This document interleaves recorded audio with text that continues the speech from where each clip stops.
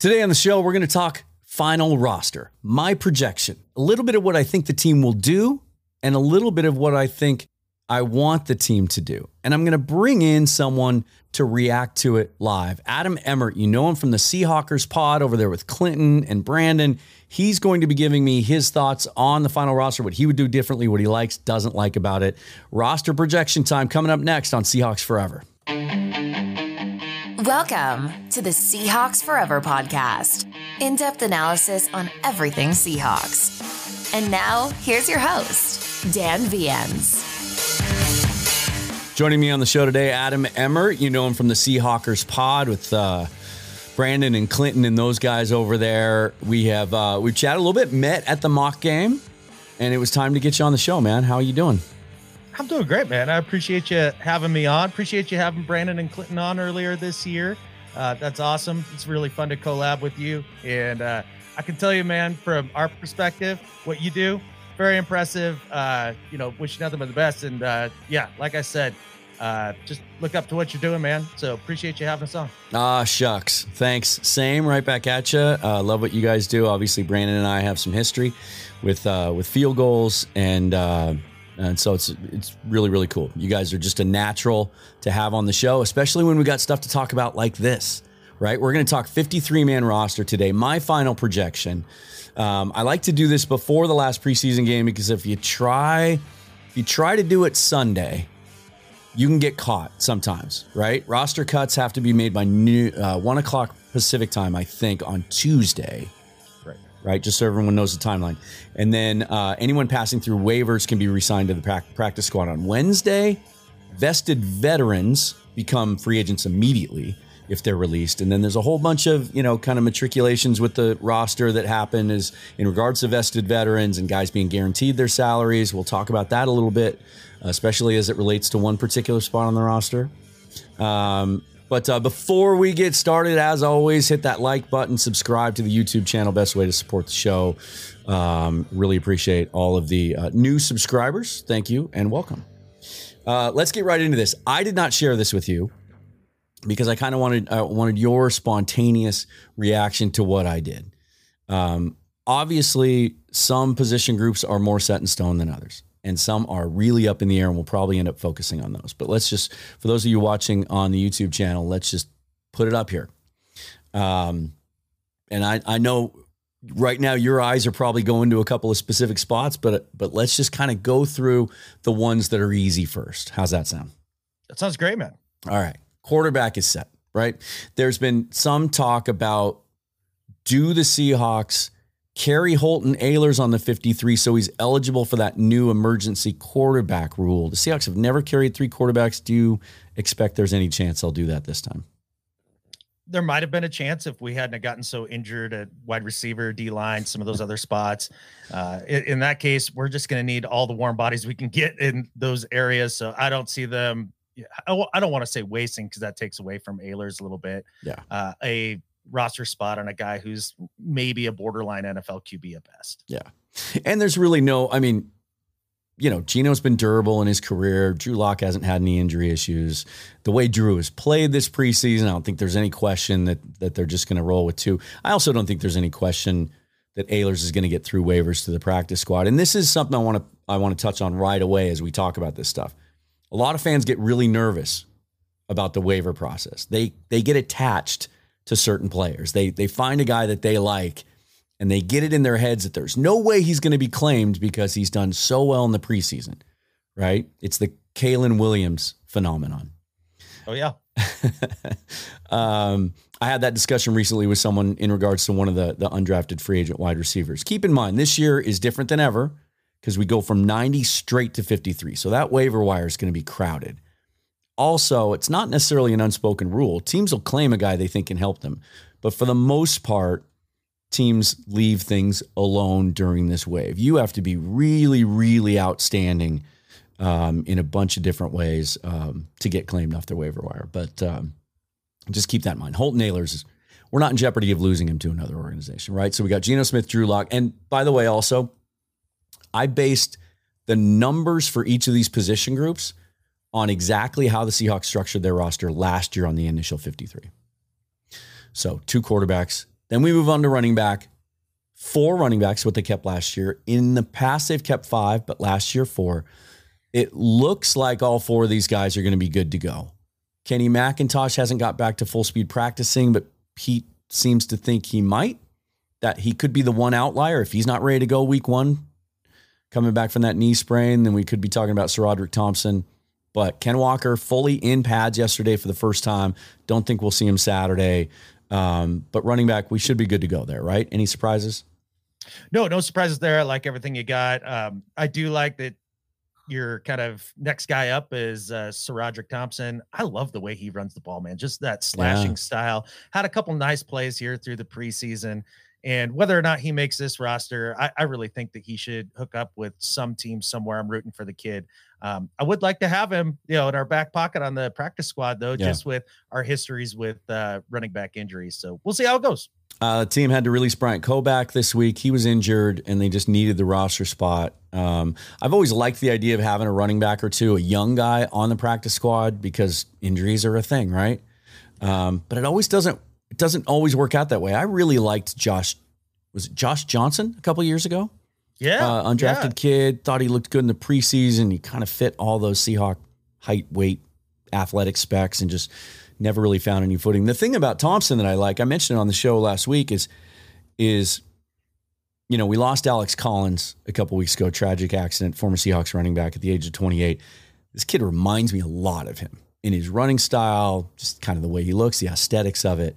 He looks like an NFL running back, but it also kind of speaks to the running back market, doesn't it? That a guy like this was still on the street 2 weeks ago, wasn't in camp with anyone, and then he steps in and looks as capable as he has.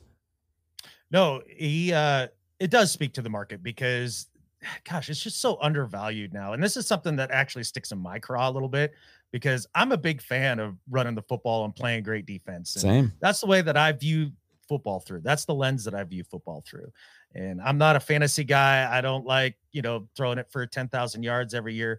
I think these running backs are just worth way more than the market says right now. Yeah. And it's probably going to come full circle. But guys like, SaRodorick and, everybody on this roster, I hope they get paid eventually, because the wear and tear they put on their body is just, it's a ton. You think about it, it's one of the most physical positions in football, and it is so critically important, yet somehow just completely undervalued. It's perplexing to me. Yeah. We're going to skip over wide receiver, which I have listed next, because we're going to need more discussion on that. Tight ends, sure. Will Dissly, Noah Fant, Colby Parkinson, all healthy. The one guy, and my next man up, I didn't adjust the fifth spot there. I had Noah Gindorf there for my first projection. It's probably Griffin Hebert next after Tyler Mabry. But Mabry's a guy the team trusts. He's had another good preseason. When we get back to the wide receiver discussion, wouldn't shock me if they kept a fourth tight end in lieu of adding a receiver. If they thought that would bring more value. But those three guys are those three guys. Really no surprises there. We move to the offensive line, 7 spots total at tackle. I don't think there's any curveballs to be thrown here either. Charles Cross, Abe Lucas, Stone Forsythe, Jake Curran, who can also play guard. And then your interior guards, Damian Lewis, Phil Haynes, Anthony Bradford, the rookie draft pick, and then the centers, Evan Brown, Olu Oluwatimi. Team likes Joey Hunt, but you know what? Joey Hunt will always get through waivers, and they can stash him on the practice squad as well. Nothing really to write home about there, right? No surprises to be had. No surprises, and honestly, that's a great thing for this year. I am really excited to have just a core set of guys on the offensive line, short of maybe Forsythe here in the preseason. He hasn't looked great has had his struggles, but as far as a backup piece, I'm fine with that. Yeah. And the starting offensive line here in week 2 looked pretty darn good all the way around, and playing with a lot of nice chemistry, especially between the guards and their relationship with the centers and the tackles and working together. I really liked what I saw out of them, especially in the run game here in preseason week 2. Forsythe is an interesting case. You're not the first one to say that they're concerned about him being the primary backup at left tackle. And it's a shame that he's being talked about that way, because when he was drafted in 2020 as one of only 3 picks we had that year, he He was the scouting report on him coming out of Florida was, I saw multiple reports that said as a pass protector, he can start in the NFL right now, but needs work in the run game. But he's kind of struggled as a pass protector too. So we'll find out how the team feels about him. If they go out and try to upgrade that position, we'll know right away. We know they like Jake Kern because of his versatility. Don't know if he could play left tackle, if maybe in a pinch. Greg Island, I thought, has shown some things this year. I've got him listed as a tackle here. The team played him mostly at guard, but yeah, maybe Forsyth is the only guy that they would look to upgrade there, but I still don't see that either. They have some other things to tend to. No doubt about it. Let's talk about one of those now. So obviously the wide receiver group, they had 10 healthy receivers on the field yesterday at practice. So we have gotten some good news about some of the guys that have been hurt, but obviously the big news this week, the broken wrist for Jackson Smith and Jigba. Still haven't heard, at least I haven't seen specific confirmed details. When the story broke, Adam Schefter said they won't know until they get in there and do the surgery exactly how much damage there is and how long he'll be out. The surgery was supposed to happen Tuesday, and then Pete Carroll yesterday indicated it hadn't even happened yet, and so we still don't know. He's saying optimistically 3 to 4. There's doctors all over Twitter saying it's more like 6 to 8. He's probably a PUP list candidate. Your reaction to the JSN news this week? Oh, this has to be one of the more disappointing pieces of news out of the preseason, just all preseason. And the JSN pick to me right out of the gate was a little bit polarizing, just because, you know, they go defense early with Devin Witherspoon, but not an interior player. And then you're like, well, okay, then we're going to go ahead and spend some big draft capital early on interior defensive line here with the next pick here at, what was it, 25 or 20, wherever it was that they ended up picking. Yeah. And then they pick JSN, and it's like, yeah, I get it. We can use another receiver, but man, like, we have one glaring hole on this roster and we're not addressing it. And then they pick Derek Hall. And at this point, my hair's on fire. And then they pick Charbonnet, which I was kind of fine with because you can never have enough good backs. Yeah. But yet we didn't really address that hole early, and we picked JSN. So I'm upset about it. Start talking to a lot of people. I'm not a college football watcher. Neither is Brandon. That's not our specialty. And so once we started getting with some guys that really have looked into him, you look at JSN and you're like, man, this guy could really be a huge difference maker, especially on third down. We're really in need of that jitterbug slot guy, that Edelman Welker type player. And JSN could absolutely be that right out of the box. And losing him right out of the gate, in possibly for a couple of weeks here in the regular season, it's a big blow and a massive disappointment. So it does open up some opportunities though for some of these other guys that are maybe on the bubble. And so I'm excited for them if you want to look at it on the positive side of things. So the way it works, I was going over this again this morning, and if I get any of this wrong, hop in the comments, let me know, correct me. But if the team can't, if they think he's going to be out long term, they can't put him on the injured list now, or he'd be out for the season. But once the 53-man roster is set at that deadline, they could then put him on the injured reserve list for a minimum of 4 games. PUP list has been mentioned, but that's kind of I don't really see the difference because that's a minimum of 4 games as well. I think the only difference would be you could put him on the PUP list today, if I understand that right. So it's semantics, right? If they find out he's going to be out 4 to 6 weeks, won't be back till after the bye week, then of course they'll use the injured reserve list so they get that roster spot back. But he'll most likely, unless we get something more definitive between now and Tuesday, which we might, will make the 53. But I've got him grayed out here, and I don't count him against the 53 because I do think even if they do that, and I guess they have to, name him to the 53, then put him on injured reserve, then one of these receivers that we're going to talk about today that we think might make the team will likely be waived on Tuesday technically and then brought back. Does that make sense? Yep, absolutely. So obviously DK Metcalf, Tyler Lockett, Jake Bobo. It's crazy as good a camp and offseason as JSN has had since the day he stepped on the football field. Jake Bobo's been right there with him. And it kind of started out as like a murmur, like from the first OTAs, like, wow, this kid, Pete's talking about him. He's name dropping him. Chip Kelly goes on local radio and raves about him. And then he just kept making plays. And then we get to the preseason And now it just compounds. Yesterday, he was a star of practice, according to all the beat reporters who were there, making tough catches left and right, blocking guys, showing off his route running skills. Not only is this guy made the team as a fringe undrafted free agent wide receiver, but even before JSN gets hurt, this guy was going to get playing time and have a role on the offense. Is that how you feel? Oh, 100%. Once I had heard the Chip Kelly interview way back here in the earlier part of the preseason, or, the training camp, I was like, all right, well, let's take a look at this guy. And you started hearing, just like you said, the murmurs and the more Bobo stuff from the players. Right. And then when we saw you at the mock game, I mean, we joked on our pod that was the Jake Bobo show. Yeah. And then now he's stacking performances. He's stacking them in practice. He stacked it at the mock game.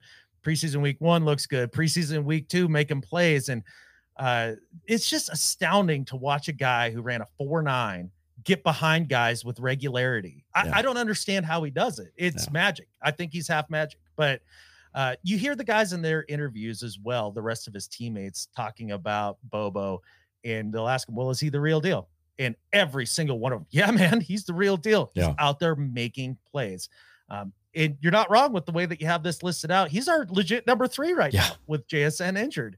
And I'm not sure that makes me all that uncomfortable. He has a great chemistry with both quarterbacks. Even if JSN hadn't gotten hurt, this guy would have been your 4th receiver, would have been in the rotation, would have had those Marquise Goodwin snaps, he had played his way into a role. And you're right. The thing that I like about a young player, any young player, is consistency and producing on a promise, right? You show flashes. We see that from kids all the time. And then you just don't back it up on a regular basis. But everything Chip Kelly said in that interview that you reference about standing out in practice, his practice habits, how hard he goes, what an example he sets. Everything he's done since that day lines up with that. And Tyler Lockett did a sideline interview during the game against the Cowboys. And he just name dropped Bobo in the same phrase, in the same breath as he was talking about JSN, as if he was a member of the team already. And he is. So that gets us through 3. This is where it gets interesting, right? And it's not any easier that all of these guys have been banged up to some extent during camp. So next man up, even though he's 27, 28 years of age now, Cody Thompson, right? Would have made the team last year at a training camp. And then he got hurt, spent the entire season on the injured list. He's been banged up a little bit this preseason, but when he's in there, he looks productive. The team trusts him. Cade Johnson is the other one. And I've got him in green here. And primarily because at the end of last season, the team trusted him enough to give him important snaps in week 17 and in the playoff game. Had a couple catches. He had the really severe concussion. He's been cleared from protocol. He's back at practice. That's why I've got him in green. D. Eskridge obviously suspended for 6 games. He's not available. And I've got Derek Young out. I was so disappointed by his performance against Cowboys. A couple of drops on really nicely thrown balls from Holton Ahlers. They were contested drops, but you got to catch those. I just haven't seen anything from him this preseason to lead me to believe he can make this team. Did I get anything wrong here? Anything you disagree with? Well, a lot of people, the team is comfortable with Cody Thompson. And I watch Cody Thompson and I see a dude. Like he's just one of those guys that you can plug in there and he's going to run his routes. And he's Scotty Miller to me, right? Like there you go. Type, that's like a replacement level, right? Great comp. So you got Cody Thompson and Cade Johnson, and both of those guys are one and the same to me in terms of a guy that knows the offense. He's been around a little bit, a guy that you can trust, and clearly a guy that the team can trust. So I would say pick one of the two of those, and then you're looking for lightning in a bottle, maybe. I know where you're going. That last 4th one. Now let's talk about Derek real quick here. Yeah. With his game in week 2 was disappointing with the drops. Absolutely. But if we do think about the idea that he has the abductor thing going on in his ribs or his midsection, think about reaching out. Those were contested catches that were above his head or out in front of him a good ways. And he had to really reach out to get those. It's tough to really extend yourself when you got a guy draped all over you, when your ribs and abductor and midsection is all tore up and may need surgery. So I'm not sure Derek Young just forgot how to catch in preseason week 2. I wonder if the injury had more to do with that than we think. Now, then you start looking at the other guys, and Aesop Winston had a nice game in week 1. Matt really Landers made the play on the Ehlers arm punt and scored the touchdown. And Landers is such an athletic freak. I was tempted to go Landers. Pete really raved about him and was so excited to get him back last week because he had a little abductor thing too, didn't he? Something like that. It's going around. Yeah. Soft tissue stuff, man. Yeah. He's just not as versatile as some of these other guys, that we're going to need guys to cover those slot snaps. Obviously, I love Winston. I'm a Coug. I think he's a master of the contested catch. Really good route runner. He was banged up, didn't play against the Cowboys. Tyjon Lindsey might be the wild card here, right? Yes. Because of special teams. Yeah. Like, I think he could be a spark plug in the return game. And that's something we've been missing for a good long time. Yeah. Short of Igwe, I can never say his name right. I think you're close. Year. Yeah, Godwin. Yeah. But yeah, Landers, man, he is super intriguing. And you do hear Pete and the other players name drop him a lot like Tyler did with Bobo, kind of unprompted. So, yeah, I would be, instead of Cody Thompson, I think I would be more apt to see either Landers or Lindsey in there. And I think you're right. Derek Young could end up, as a cut and waived and that sort of thing, or maybe someday stashed on the practice squad or however all those machinations work. But I don't think they're done with him. Do you think there's any chance they look outside the organization for another receiver? Always compete. You bet. Yeah. Why not? But you have to see, who falls through the cracks, and there's always a good player here and there. So we'll see how that goes. I mentioned on the show the other day, you always want to keep your eye on former Seahawks, just especially at the receiver position. It's so hard to sign a guy off the street, get him into a game plan and into an offensive system and expect him to produce right away. There aren't many out there that would make sense. Somebody threw the name, now I'm going to forget it off the top of my head. Oh, somebody threw Freddie Swain back at me. More Swain, please. Yeah. I think he's been available so many times over the last 2 years. If the team was interested in bringing him back, they would have. I think there's a real chance he's hurt right now. He's in concussion protocol. But if Penny Hart were to not make the Atlanta Falcons 53-man roster, he might make a lot of sense because you could slide him right in.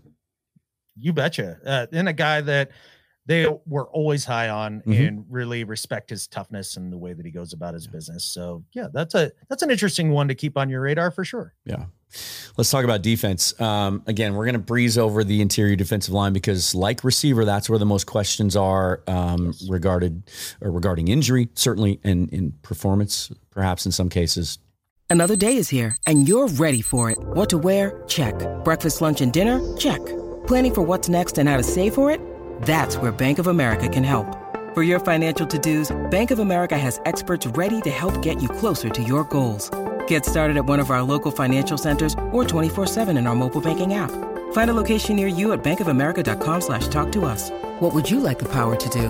Mobile banking requires downloading the app and is only available for select devices. Message and data rates may apply. Bank of America N.A., member FDIC. Outside linebacker may be the most stacked position on the roster. And I will give something away here. So we've got the 5, right? Uchenna Nwosu, Darrell Taylor. We really don't know about Darrell Taylor. I didn't mark him as injured here, but he is. He might not be back by week 1. He might end up on the injured list, which would create a roster spot and an opportunity for somebody else. So we really still don't know about Taylor. But if he's healthy, obviously, he's one of the 5. Boye Mafe, Derek Hall, Tyreek Smith, I think, has made this roster with his performance this preseason. I don't list Levi Bell as an outside linebacker here for the purposes of getting to our positional breakdown because of some of the shortcomings of the interior defensive line position. In my defense, the Seahawks list Bell on their official team roster as an edge, not an outside linebacker, or a defensive end. He's the only player on their roster that they give the edge designation to. So I think for purposes of a roster spot, I'm counting him there, and we'll come back to that. Is this, given the injuries to the wide receiver group, is this the most talented position group on the roster? Boy, that's an interesting question, because then you have to compare that to safety and corner. Yeah, okay. Yeah, I'll go with you on outside linebacker here, because Nwosu is definitely, he's one of those underrated guys that plays in Southeast Alaska that nobody cares about, right? Right. Like, he gets no pub for the type of player he is. in Mafe, I mean, what more can we say about him than what's already been said? His jump this year has been remarkable and exciting. He is easily one of the most exciting players for me going into this new season. And Derek Hall has showed that he's that dog. Like, he is that tough guy that you need out there. And he's going to bring an attitude to this defense that I think has been, well, it was sorely missing last year at times. So I really, really enjoyed the Rook there, even though the pick irked me a little bit because he doesn't play tackle, defensive tackle. But again, John's smarter than me, and it shows up here. Tyreek Smith coming into the league as he was injured, I think, and that's why he dropped in the draft, really showing that pedigree from Ohio State. And really an amazing player. But that leaves us with Darrell Taylor. I think he's a very polarizing guy because to me, you see the flashes here and there he's definitely the most flashy of the edge rushers. And then you see him get washed out on the edge and on almost every outside zone play. And you see the injury stack up again and again. At some point, he's going to run out of opportunities. And is it now? Probably unlikely, but it's got to come together for him real quick. Like, whatever's bugging him, he needs to get over it now. Yeah. I'll say this, and it's disappointing that, that he came up with the shoulder thing, because Pete was raving about how he came to camp and what his body looked like and how he was ready to make that next step. And then the second half of last season certainly looked like he was ready.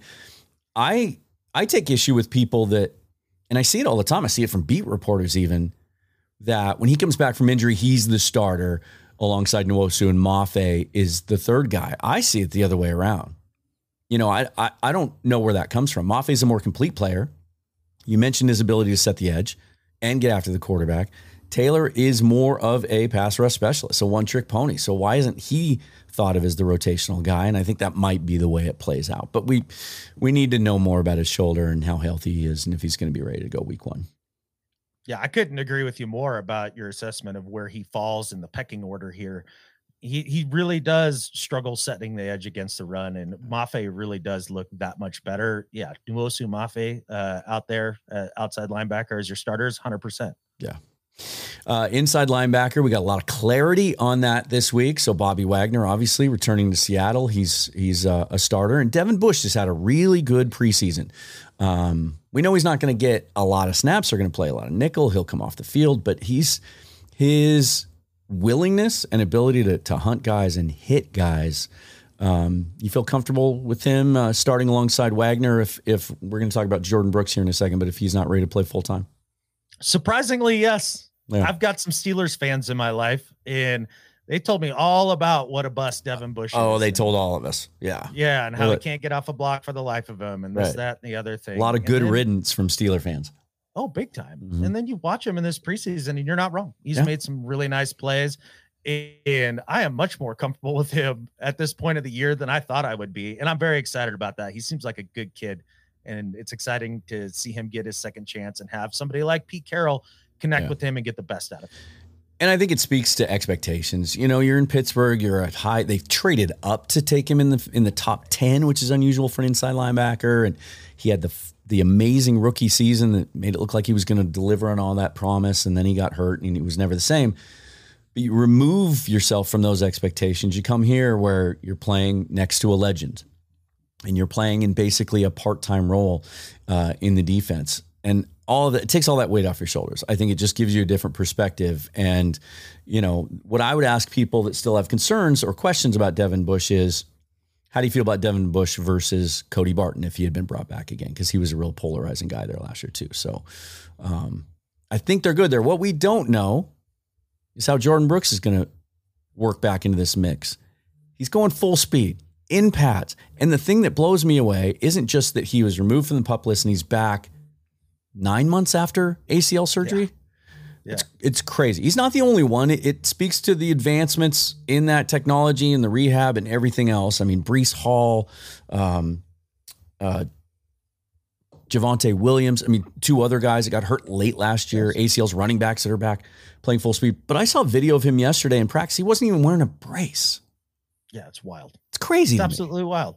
I mean, we can all blame Adrian Peterson for this, right? He was the first guy to just all of a sudden magically return from an ACL in a hurry and then be better than ever. Yeah. And it is such a credit to the advancements in medicine, but also give Jordan Brooks a lot of credit. Absolutely. You have to grind through rehab. And, you know, if you've never personally been injured in a way where you've had to go through that process of physical therapy and all that, the mental grind of that is a lot harder than a lot of people think. And I heard them talking to, who was it? I think it wasn't Brock and Salk. It was some of the other 710 guys speaking with Jordan Brooks about, you know, the mental side of it. And he had mentioned that he thought he'd be fine. He'd breeze through that, but it was even harder than he thought. And, you know, it was a new experience for him. So give him a lot of credit for pushing through that and being a guy that looks like he could almost be ready to go week one, which I would have said, no way. I would have put my money on Jamal before Jordan Brooks. And that's crazy. Yeah. Right. Yeah. And reading some things this week, you know, it sounds like in some of the nickel packages that they'll play that, you know, Bobby Wagner's basically going to play that role that he played for the Rams last year. He's going to be in on early downs, playing the run, rushing the passer a little bit more maybe than we've seen him in the past, but that the Rams utilize him in that role, and that Bush and Brooks will be guys that are a little bit more adept at dropping into coverage. But just, and by the way, I acknowledge my typo here. I know his name isn't Jordy Brooks. It's Jordan. Forgot the N there. Sorry about that. After that, John Radigan, who I think has shown this preseason, there's nothing special about John Radigan. I know the team likes him. You know, he's definitely a practice squad candidate. Ben Burke-Kirven, love the comeback. The team loves him. I would expect him to be on the practice squad as well, because he does look fully healthy again. And then Vi Jones, really haven't heard an update on his injury, but it sounded like it was not insignificant. Otherwise, he might be in this mix. He was having a really great preseason, but Jordan Brooks coming back basically solidifies this position, and those are the guys. Sure. Yeah. I think one guy that we need to talk about here in relation to John Radigan is Patrick O'Connell. Thank you for bringing him up. Absolutely. Maybe I'm a little biased because he's from the hometown of Brandon and myself in Kalispell, Montana. Right. And so we're always rooting for a Cali kid, but he has played pretty well on defense and has made some plays what Pete's even talked about a little bit and raised some eyebrows. Now, I think Radigan's a little bit better as a special teamer in terms of punt and kick coverage. Yeah.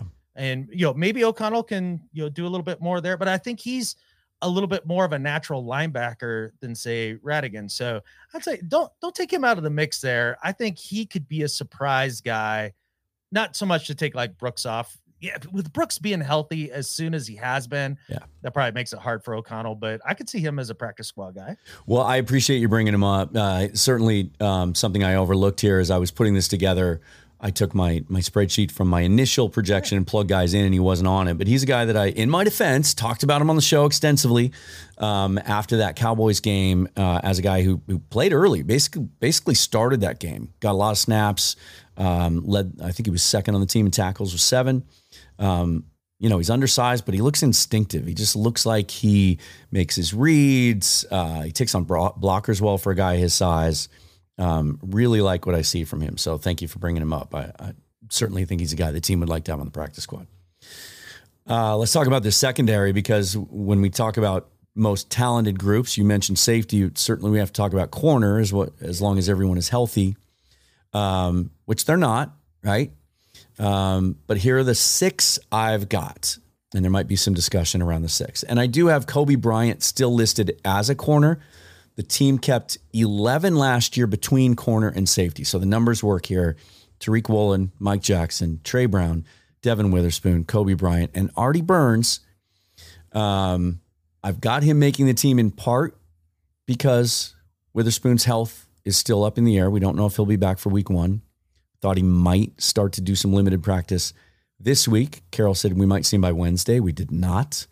But also because Burns was getting first team reps and rotating in on the first team this week. So I think the team still thinks highly of him. He can play both sides. He's a veteran.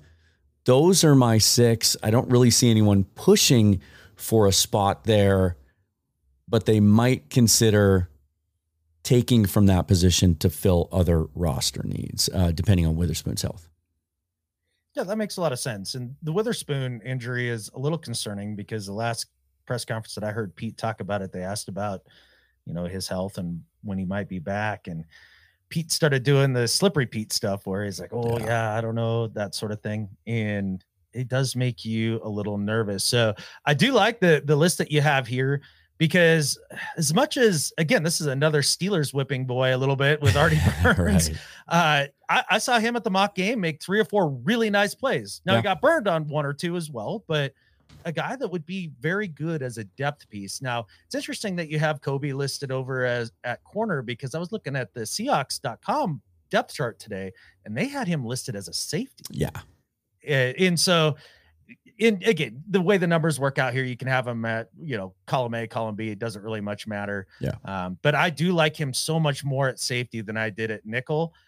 Last year, everybody's saying that he had such a great year, and he was good at forcing some fumbles and doing the peanut punch thing. But I just don't think he has the quicks to play in the slot. And it drove me crazy last year, and I wasn't nearly as high on him as others. I think safety is a natural fit for him, and I'm really excited to see more from him there, if need be, with Adams working his way back, or if there is unfortunately an injury to Diggs or Love.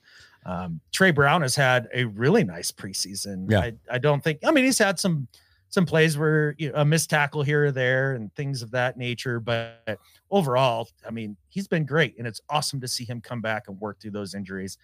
Mike Jackson had a rough week too. He did. I mean, Pete said, "Oh, it's that one that was underthrown," and it just is unfortunate. And he's right. Like, sometimes you get got that way, but then sometimes you get got and just burned like he did by whoever that second string receiver was for the Cowboys. And we've yet to see Reek go full speed here. So a lot of talent and then some injury concerns, but I like your list, and maybe they add an extra corner if they don't feel like Witherspoon or, Woolen's going to be ready to go week 1. And Isaiah Dunn would be an excellent pick for that as well. Yeah. I agree with you. I like what I've seen from Brian at safety. He looks a natural there, especially in that first, the Vikings game, came up and hit a guy. That was something we haven't really seen from him, and you certainly want to see from a guy who's playing on the back end. Trey Brown, Mike Jackson's been the star of OTAs and early preseason, and Pete just can't stop raving about him. I think at one point called him the best player of OTAs. Borderline dominant. Yeah. That's what he said. Yeah. I'm not so sure Trey Brown hasn't beat him out for that left cornerback spot. Yeah. Pete's had a crush on Trey Brown for a good long time now as well. So, but much respect to Mike Jackson, a guy that has worked his way through the league to get here, to have his opportunity. And, he's bulldogging it, man. He is not going to give it up for nothing. Yeah. So that amount of competition in that room, that speaks nothing but good things for the Seahawks going forward this season. And then still a lot of question marks at safety. The 5 I've got in green here: Quandre Diggs, Jamal Adams, Julian Love, Jarek Reed II, and Joey Blunt. Blunt, we're still not 100% sure about health.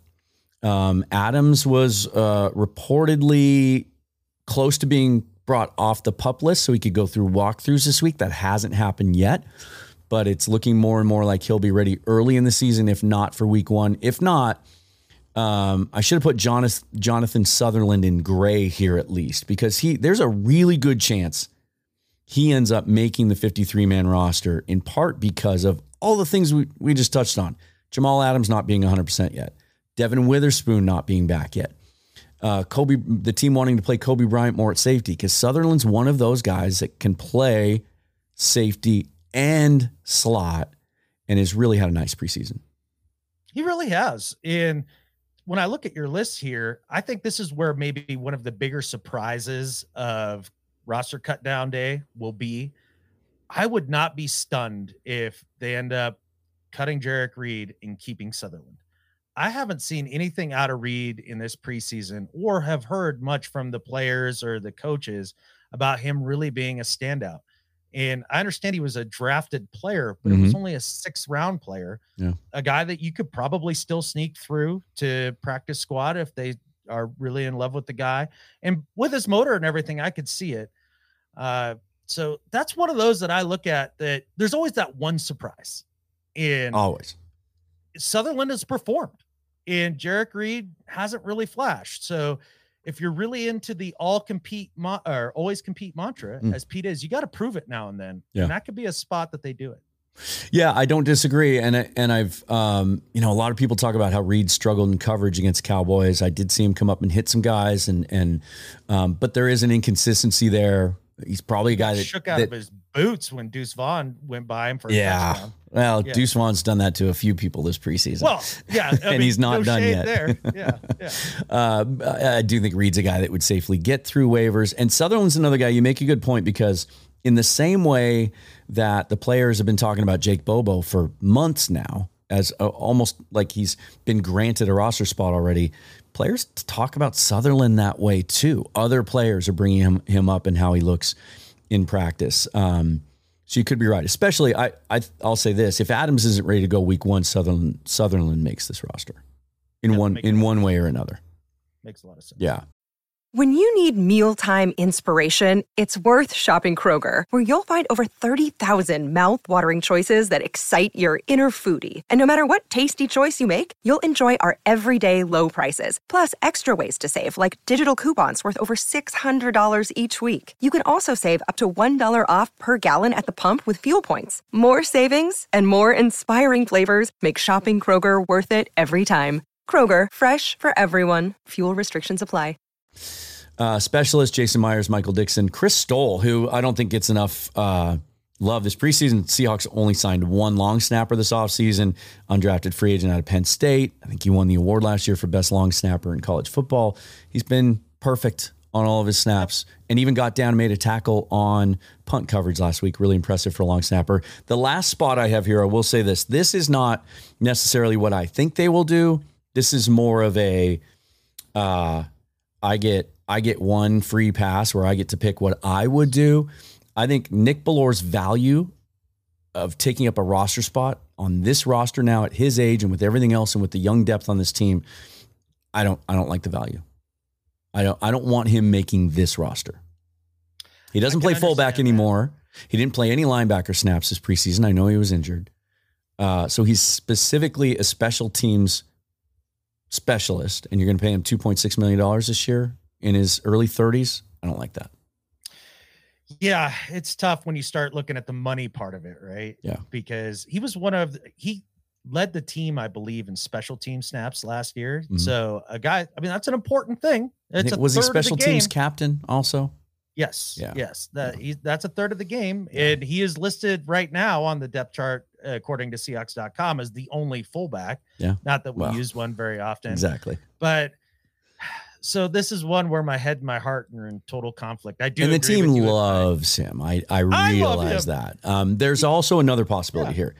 I think he's a perfect candidate to be one of those guys that gets cut initially and then brought back, so he's not a vested veteran and his salary's not guaranteed. That'd be the way to do it. No other team's going to claim Nick Bellor. Yeah. He's a national treasure, and sure, you may save $3 million overall by getting rid of him, but you're also going to lose 3 million awesome jokes told throughout the season. Right. So, but locker room guys matter, special teams matter. But I see where your head's at, and it does make a lot of sense on the financial side. Because I have another guy that can play fullback. Yep. So now we're going to talk about the last position group, because this is the one that's the most up in the air, and I think we're going to see some changes, some additions before the Rams game. So total of 8 interior defensive linemen is what they kept last year between the defensive tackle and defensive end. However you want to break this down: nose tackle, defensive tackle, 3 tech, 5 tech. I've got, at DT or nose tackle, Jaron Reed, Miles Adams, Cam Young, who's injured, and Jacob Sykes. I think Sykes has shown enough in the last couple of weeks that if they're going to keep an undrafted free agent and a young guy, just because of numbers, because they have to, I think he's done enough to show there's some athletic ability there, there's some strength at the point of attack, and they've played him early in games, which I think speaks to how much they like him. Matt Goettel kind of flashed for me, the local kid, 340-pounder, really the only Brian Monet type nose tackle built guy on the roster. He's on the periphery, so I've got him in gray. And then at defensive end, or however you want to call it, Draymond Jones, Mario Edwards Jr., Mike Morris, the 5th-round pick, and Levi Bell. So I'm going to start with the rookies. Yeah. We haven't seen Cam Young, and we really don't know how serious that calf injury is or how long he's going to be out, and that's frustrating. He was a guy that they had really, by taking that risk that you mentioned of not going interior defensive line early in this draft, and I know it wasn't a strength of this draft, they passed on Jalen Carter, they passed on some other guys that were there.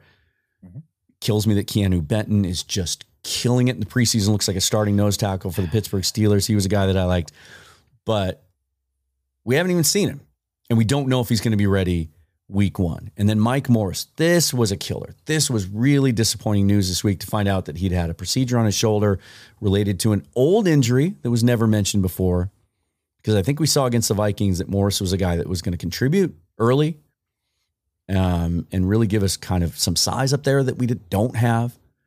And so when you're talking healthy players now, you're talking Jaron Reed, Miles Adams. I'm going to leave Jacob Sykes out of this discussion for a moment. Draymond Jones, Mario Edwards. That's it as far as veterans go. Levi Bell has made this roster, hasn't he? Maybe. You're not ready? Maybe. I'm not ready.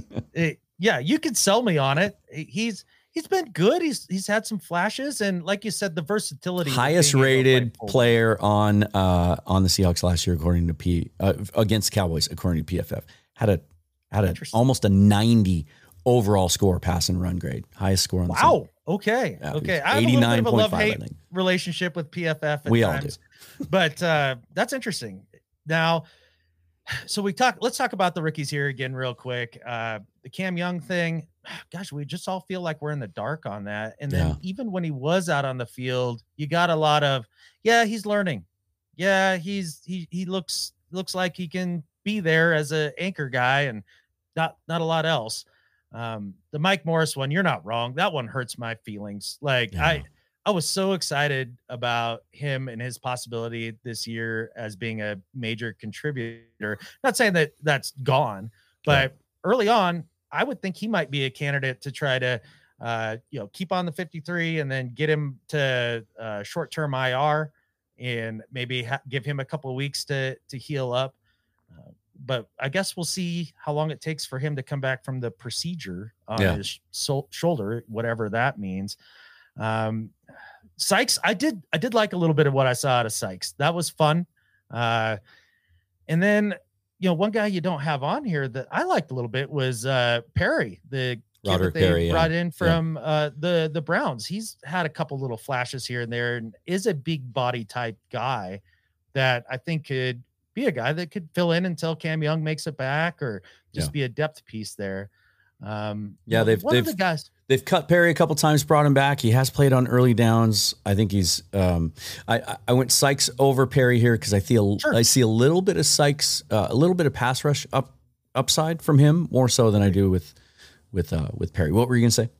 Oh, and then if we're looking at the veterans, I mean, Jaron Reed, he better be healthy and play a lot of snaps. We're going to need him. And he didn't practice yesterday. Don't know why. I don't think it's anything serious, but that made the hair stand up on the back of my head. Yep. Hopefully it's a veteran rest day.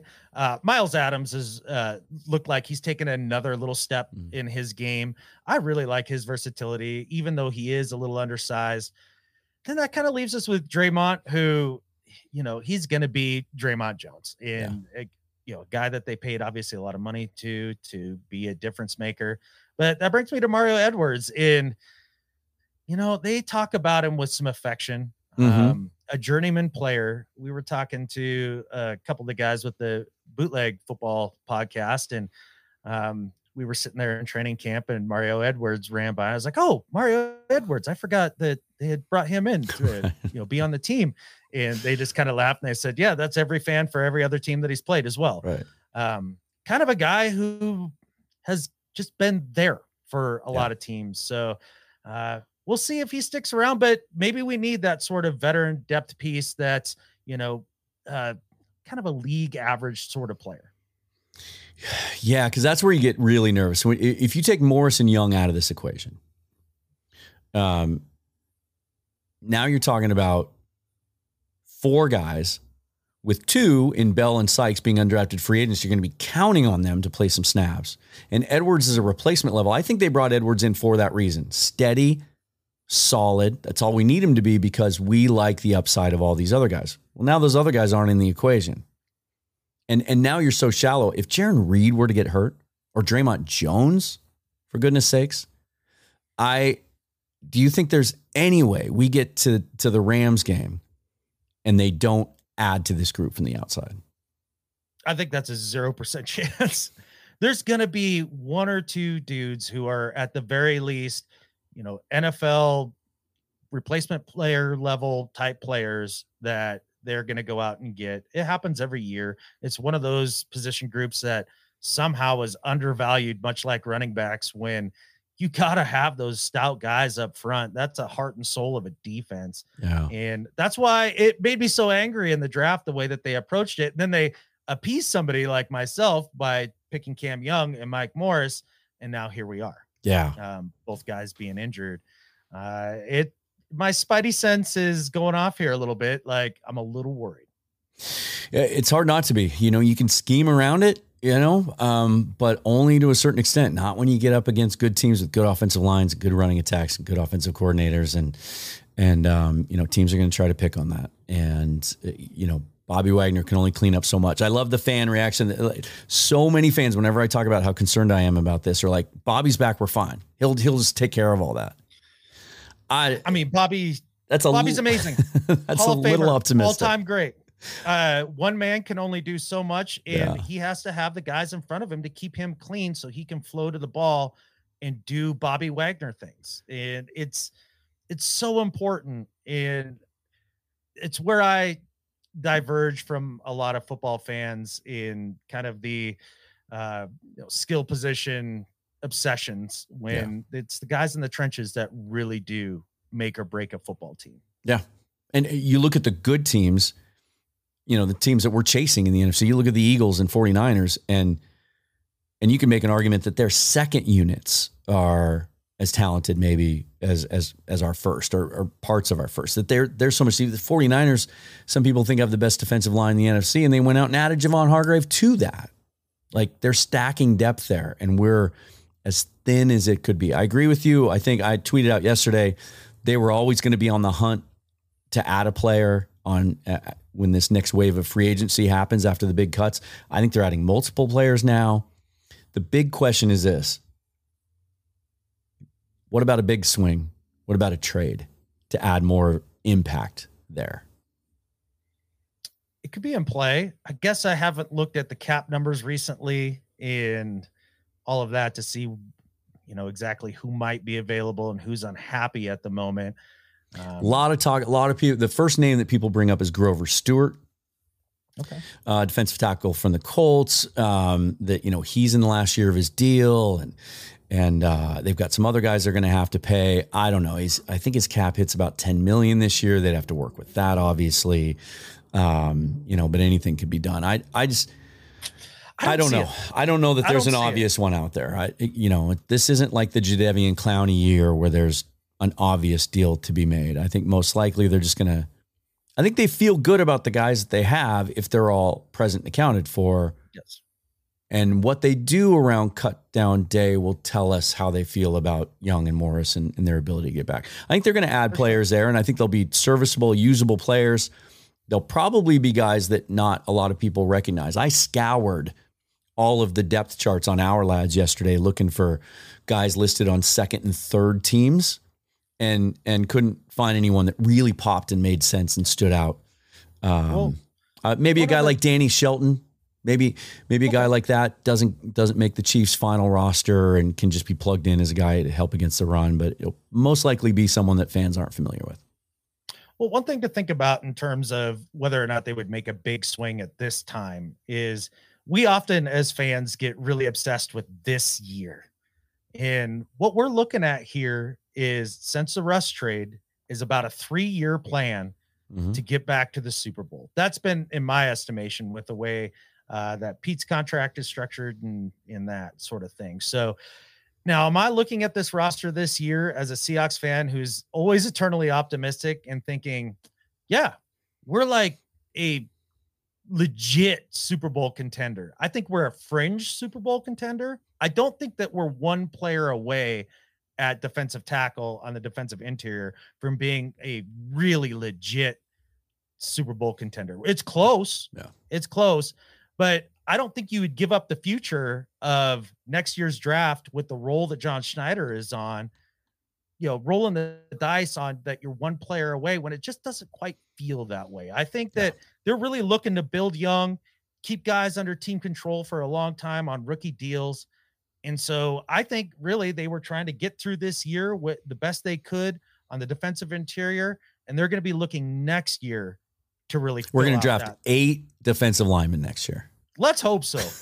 Because it really, I joke, but when you look at these positions like this, just in black and white, it stands out as the only position where they aren't stacked and layered with young, dynamic talent.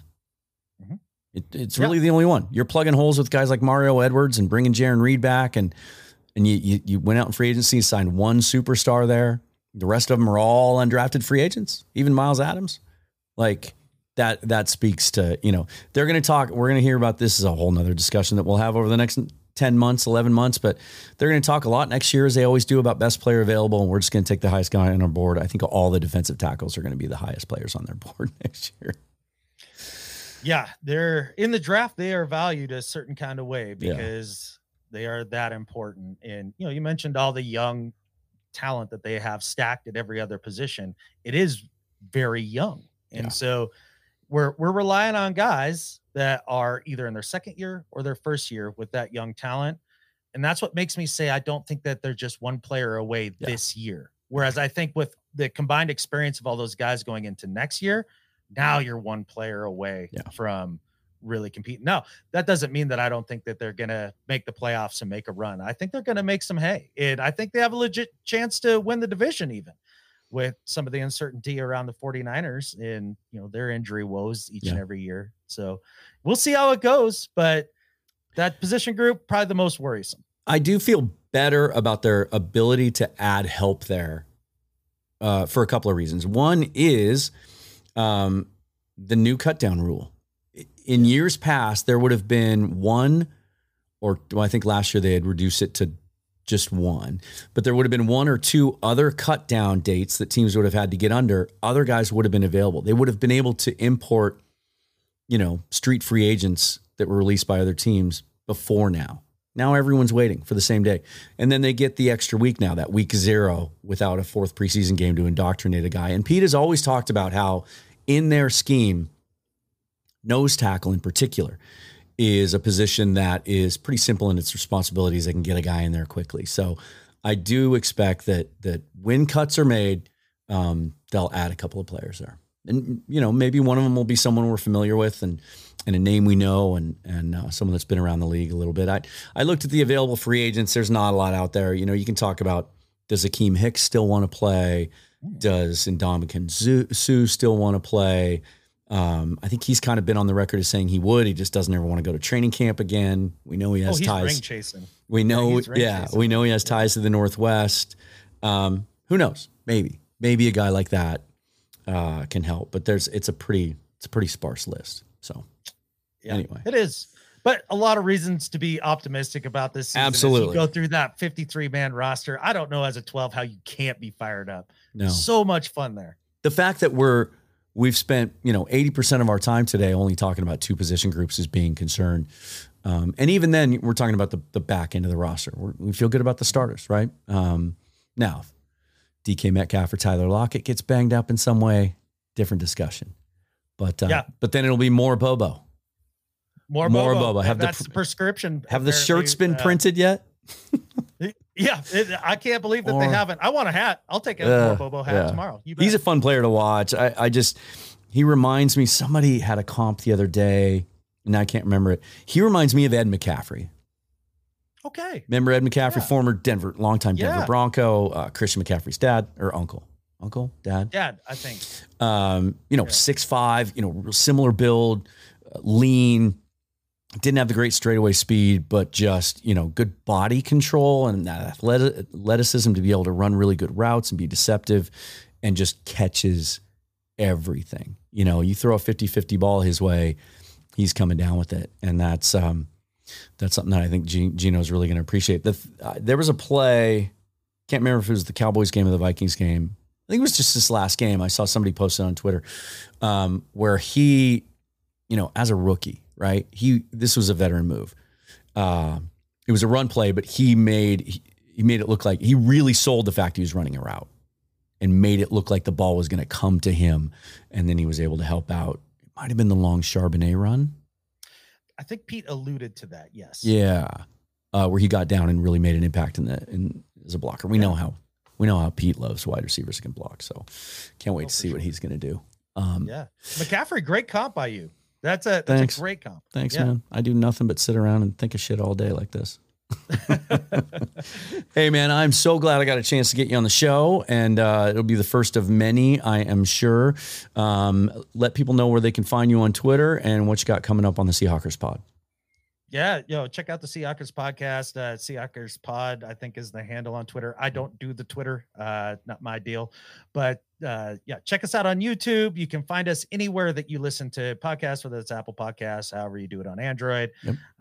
It's hard to miss us if you're out there looking for Seahawks content. Prolific. And we appreciate having you along for the ride. We do everything from a fan's perspective. We're just a couple of dork chops from Montana that love Seahawks football and just wanted to get together and just shoot the shit once a week and let you guys all in on that conversation. So if you're looking for that sort of Seahawks talk where it's laid back, a lot of jokes, a lot of dad jokes and that sort of thing, we're the guys for you.